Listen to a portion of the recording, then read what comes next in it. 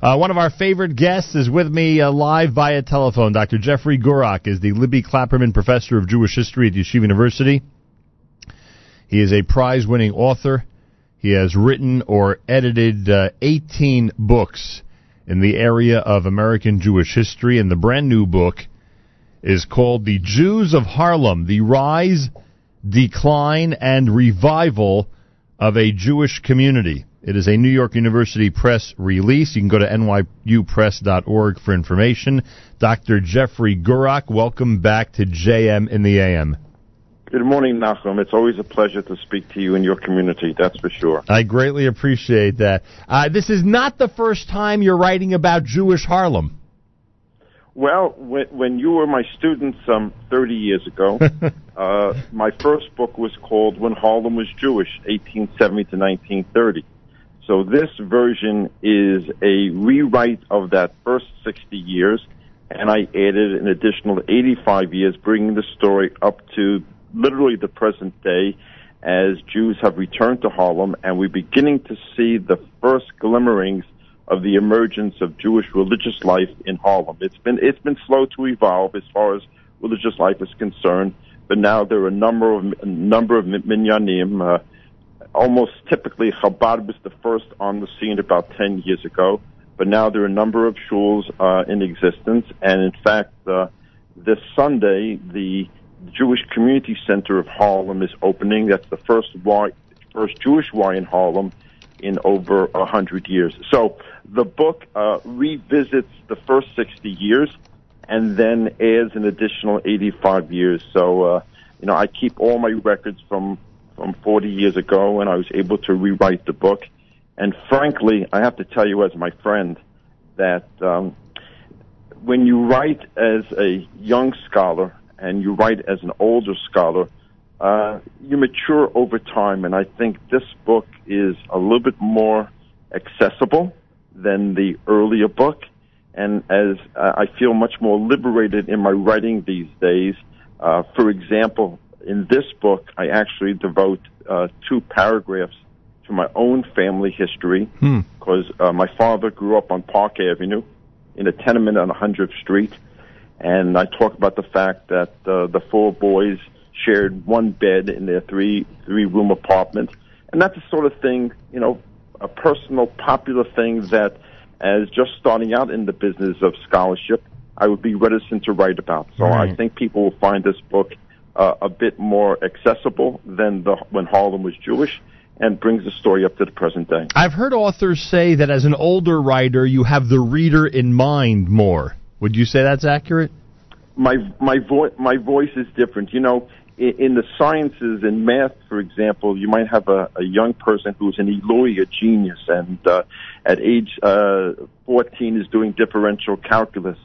But as a writer, the older you are and the more you write, and this is a message for all of us, the more you do, I think the better you become. That's a little bit self-serving in saying this, but I feel that my voice here is a far more personal voice. Right. I feel that I'm speaking to my readers more than to doctoral advisors, because When Harlem Was Jewish, you may recall, was my doctoral dissertation. Right. So I've learned over the years, and I hope that it's reflected in the types of things that I'm writing about today. The other thing I want to say about the book in terms of where it fits into the field of American Jewish history, that the field has changed, the field has evolved, and I'm writing now about cultural history. I'm writing about Al Jolson. I'm writing about Sophie Tucker. I'm talking about the Gershwins, this type of thing. So I had to educate myself about Jewish contribution to the musical and cultural history of Harlem. After Jews moved out, there still was a Jewish entrepreneurial presence, and there was also a Jewish cultural presence working with African Americans in Harlem during the 30s and 40s in particular. Dr. Jeffrey Gurock is with us. The book is called The Jews of Harlem. What was the original fascination? I understand there was a doctoral thesis, but why that topic? What was your original attraction to doing something about Harlem? Good question. So I was a child of the 60s, and I lived through an era in New York, and New York City, New York Jewry is my scholarly beat, where, we grew up memorializing Goodman, Schwerner, and Cheney, these three martyrs in Philadelphia, Mississippi. And we also lived through 1968, 69, the teacher strike, which pitted blacks against Jews. So I wanted to write about a history of Jewish-black relations in the United States. And I said to my doctoral advisor, I'm going to do a book called Jews and Blacks in the Age of Jim Crow, from 1896 to 1954. Mm-hmm. And he said, you know what, to do this right, don't look at the interaction of intellectuals and scholars and the like and politicians. Try to find a place where Jews and blacks live together in the same neighborhood and what sort of interactions took place. So literally, Nachum, I looked out the window of Morningside Heights Fairweather Hall at the History Department of Columbia, and I saw Harlem, and I said, gee, no one's ever studied Harlem before. So it was this engagement with black Jewish history that brought me to Harlem. But then as I started doing the book is more about what does it mean to be a Jew, to leave the Lower East Side, the hub of Jewish life for immigrants, and to move uptown. What does it mean in terms of identification, synagogal relationships, the rabbis, the teachers, and things of that sort? So the original book ends up being more about internal Jewish life than the external black-Jewish relationship. And ironically, this book, by virtue of the fact that I'm talking about 85 years after Jews left Harlem en masse in the 1920s, I'm writing more about Jewish-black interactions than in the original book. And the other thing I want to say is about this, that from the Harlem book, you were kind enough to mention that I've written a number of books subsequent to that. Right. All the things that I wrote are somehow connected to the Harlem story. And you and I are big sports fans, right? And I wrote a book about Judaism and sports. Right. The first shul in America to have a pool and a shul together was the Institutional Synagogue of Harlem on 116th Street between 5th and Lenox Avenue.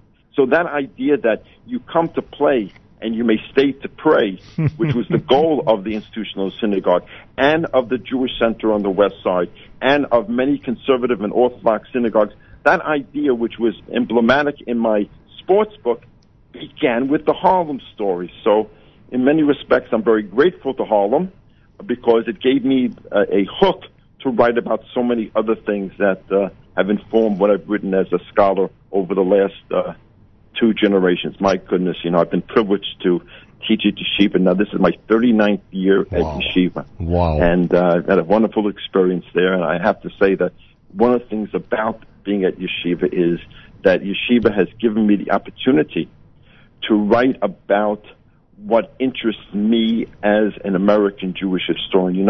People who teach elsewhere end up teaching, people who are trained as modern Jewish historians end up teaching the Zohar, which is not my area.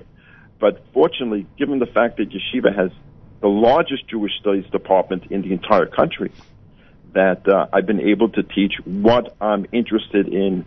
So the feedback from my students has been something that's also energized me in terms of doing this work.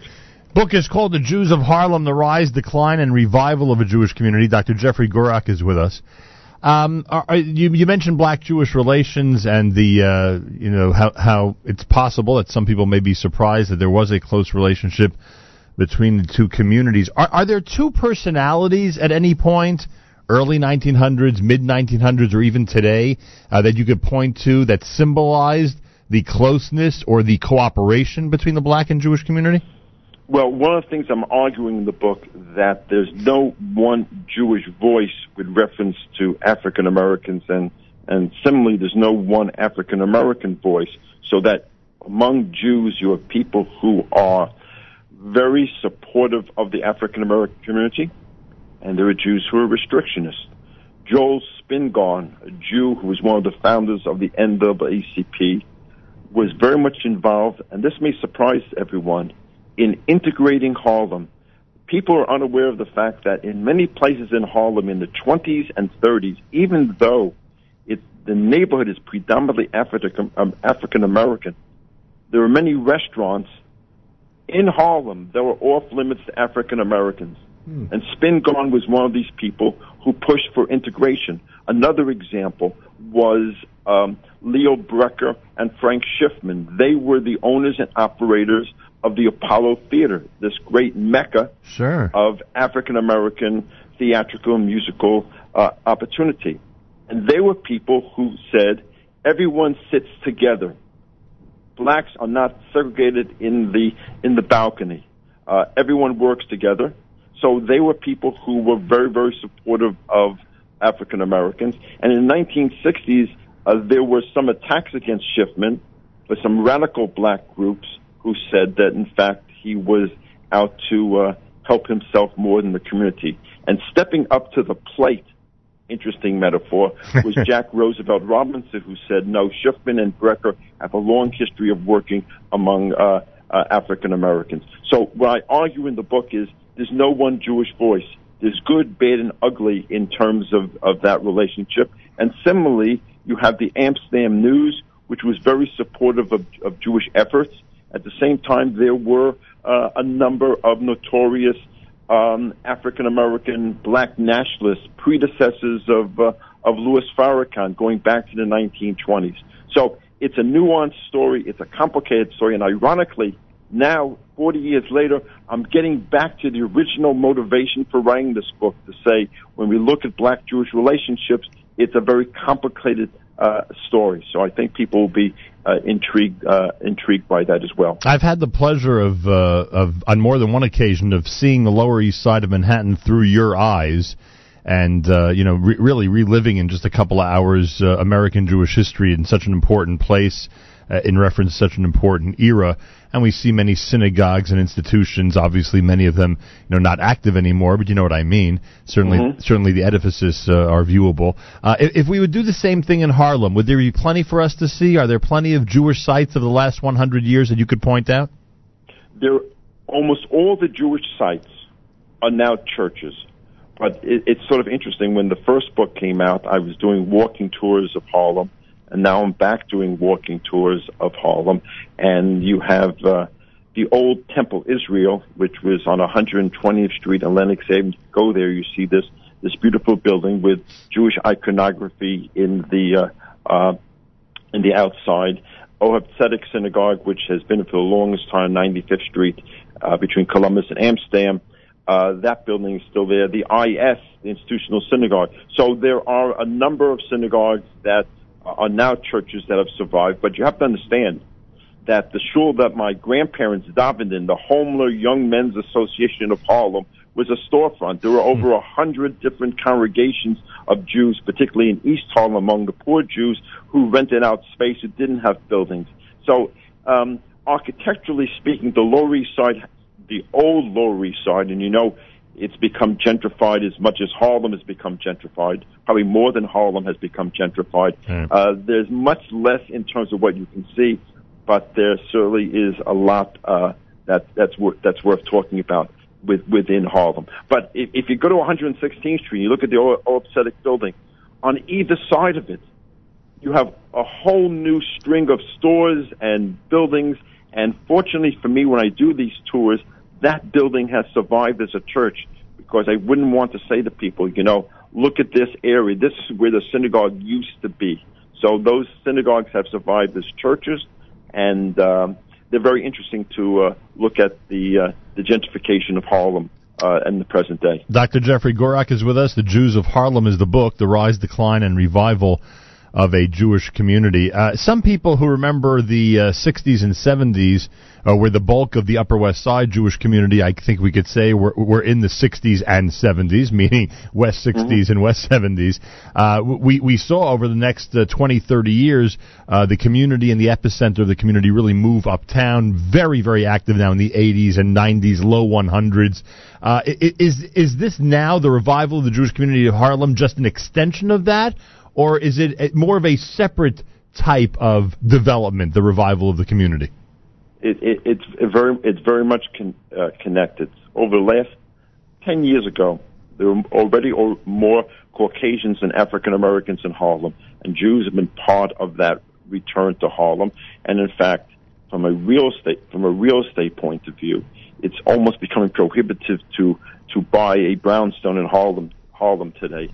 And there has been a migration from the west side, and to some extent from the Lower East Side as well, into Harlem, occupying some of these buildings. And from a religious point of view, the West Side Eruv has been extended into Harlem, so we can anticipate, when you have an Eruv in a community, that's a sure sign that traditional Jews will be moving in. My expectation is that the numbers of Jews coming into Harlem of a traditional nature is in fact going to grow. But the other dynamic here is, if we look broadly at New York Jewry, the fact is that gentrified neighborhoods are not initially religious.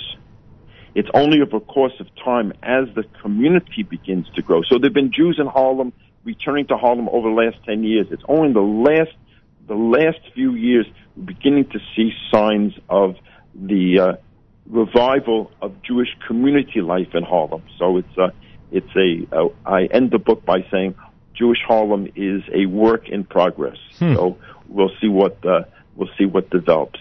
But again, when you walk my wife and I have frequently during the summer walked the streets of Harlem, and we feel very comfortable there. And it's a gentrified neighborhood. It's a safe neighborhood.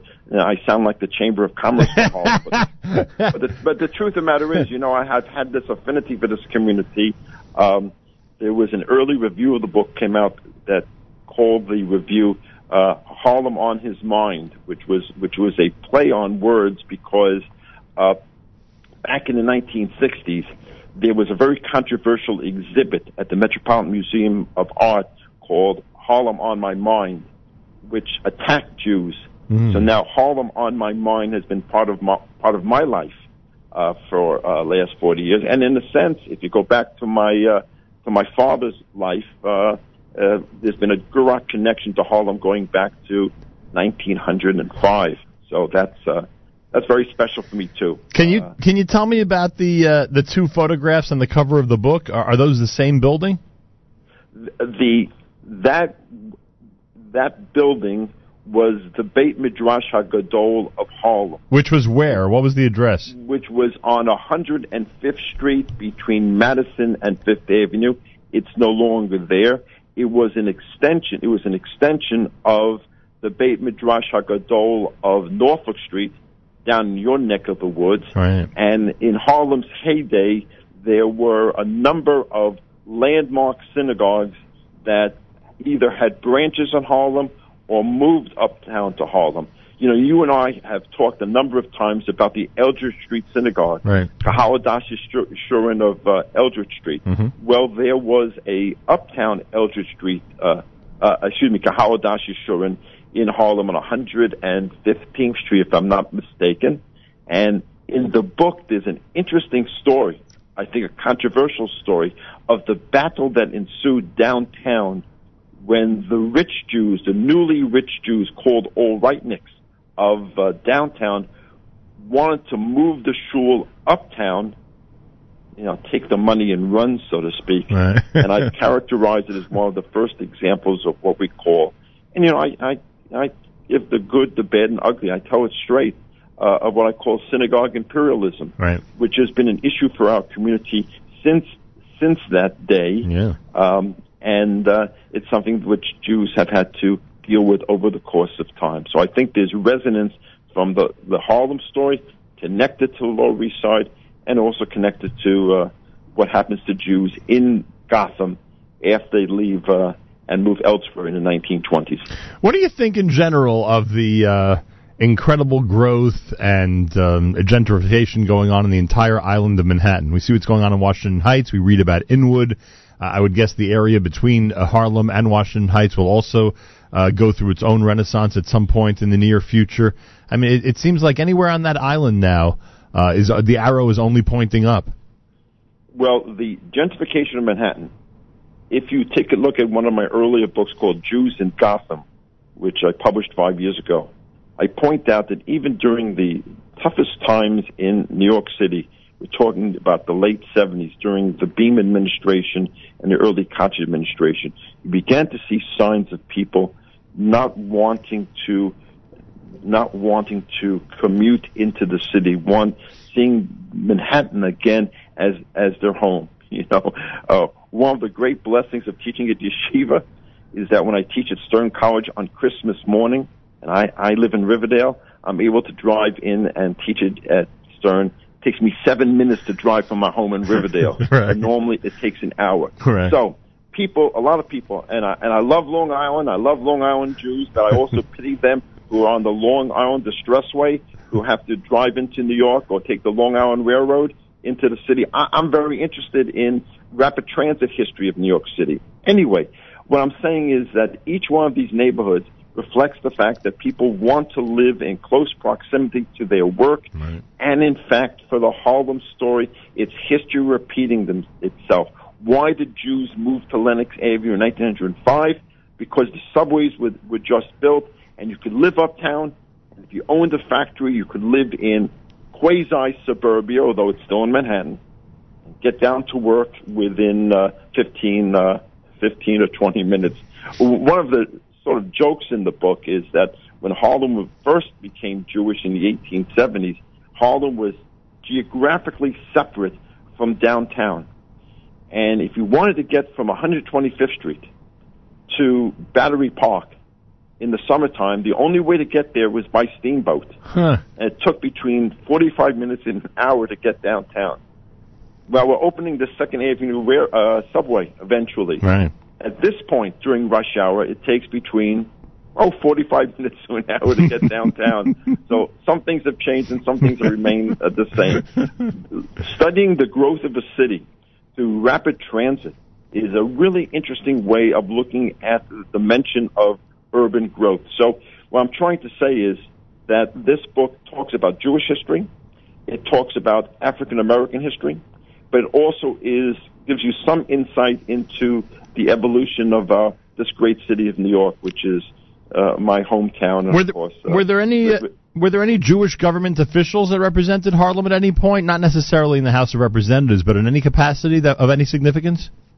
Well, Jacob Cantor, who ended up on the board of Yeshiva in 1920s, who was a congressman in Harlem, became Manhattan Borough president. And, of course, there were a number of pretty important congressmen from the Harlem district.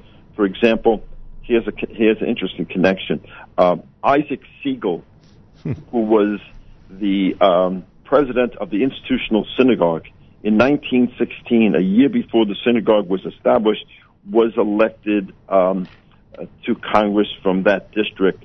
And it was an interesting election. You had 3 Jewish candidates running for office.